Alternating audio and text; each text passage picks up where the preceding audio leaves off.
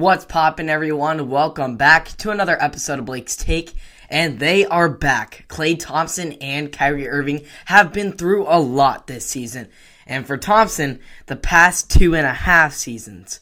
But now, they are both back on an NBA court. Well, somewhat, as Kyrie is only a part-time player for away games. We'll get back to that in a little bit, because the most important thing to address is the most anticipated return in NBA history, in Klay Thompson making his return to an NBA court for the first time in 941 days.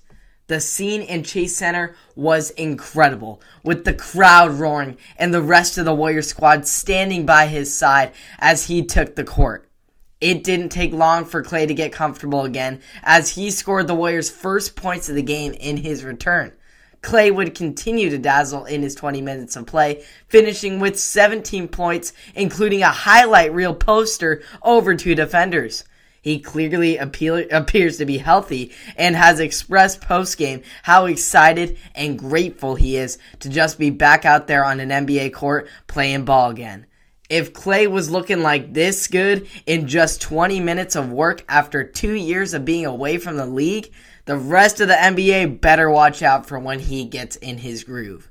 Him and the Warriors could be back where Klay left off in the NBA Finals, possibly against the Brooklyn Nets, who got their big three back together. Well, sort of.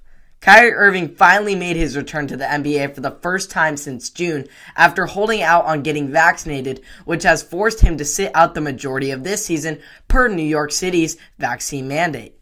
But now with COVID-19 sweeping through the league, including the Nets organization, Brooklyn needed all their options for players available, including Irving.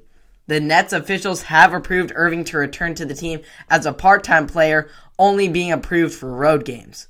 Like Klay, Irving picked up right where he left off, scoring 22 points in both his debut against the Pacers and in Monday night's loss to Oregon's own Portland Trail Blazers. Despite his contributions, the Nets have lost 5 of their last 7 games and need Irving for all of their games if they want to win it all. Unfortunately, that's not the reality of the situation, and so unless Irving changes his mind, which I don't think he will, the Nets will have to cherish all the 20 games they have left with him in the regular season. I just wish so badly we could see this big three in full effect and see the greatest offensive force known to man. But now I doubt that we'll be able to ever see it again, which is a disappointment to think what could have been. But at least right now, we can just ask ourselves what will be for the Warriors and for the Nets as their stars make their return to the hardwood. Hope you all enjoyed that. You can catch all of this and more on Blake's Take on Apple Podcasts, Spotify, and or YouTube. Please subscribe and like if you enjoyed, and I'll see you all in the next one. Have a great day.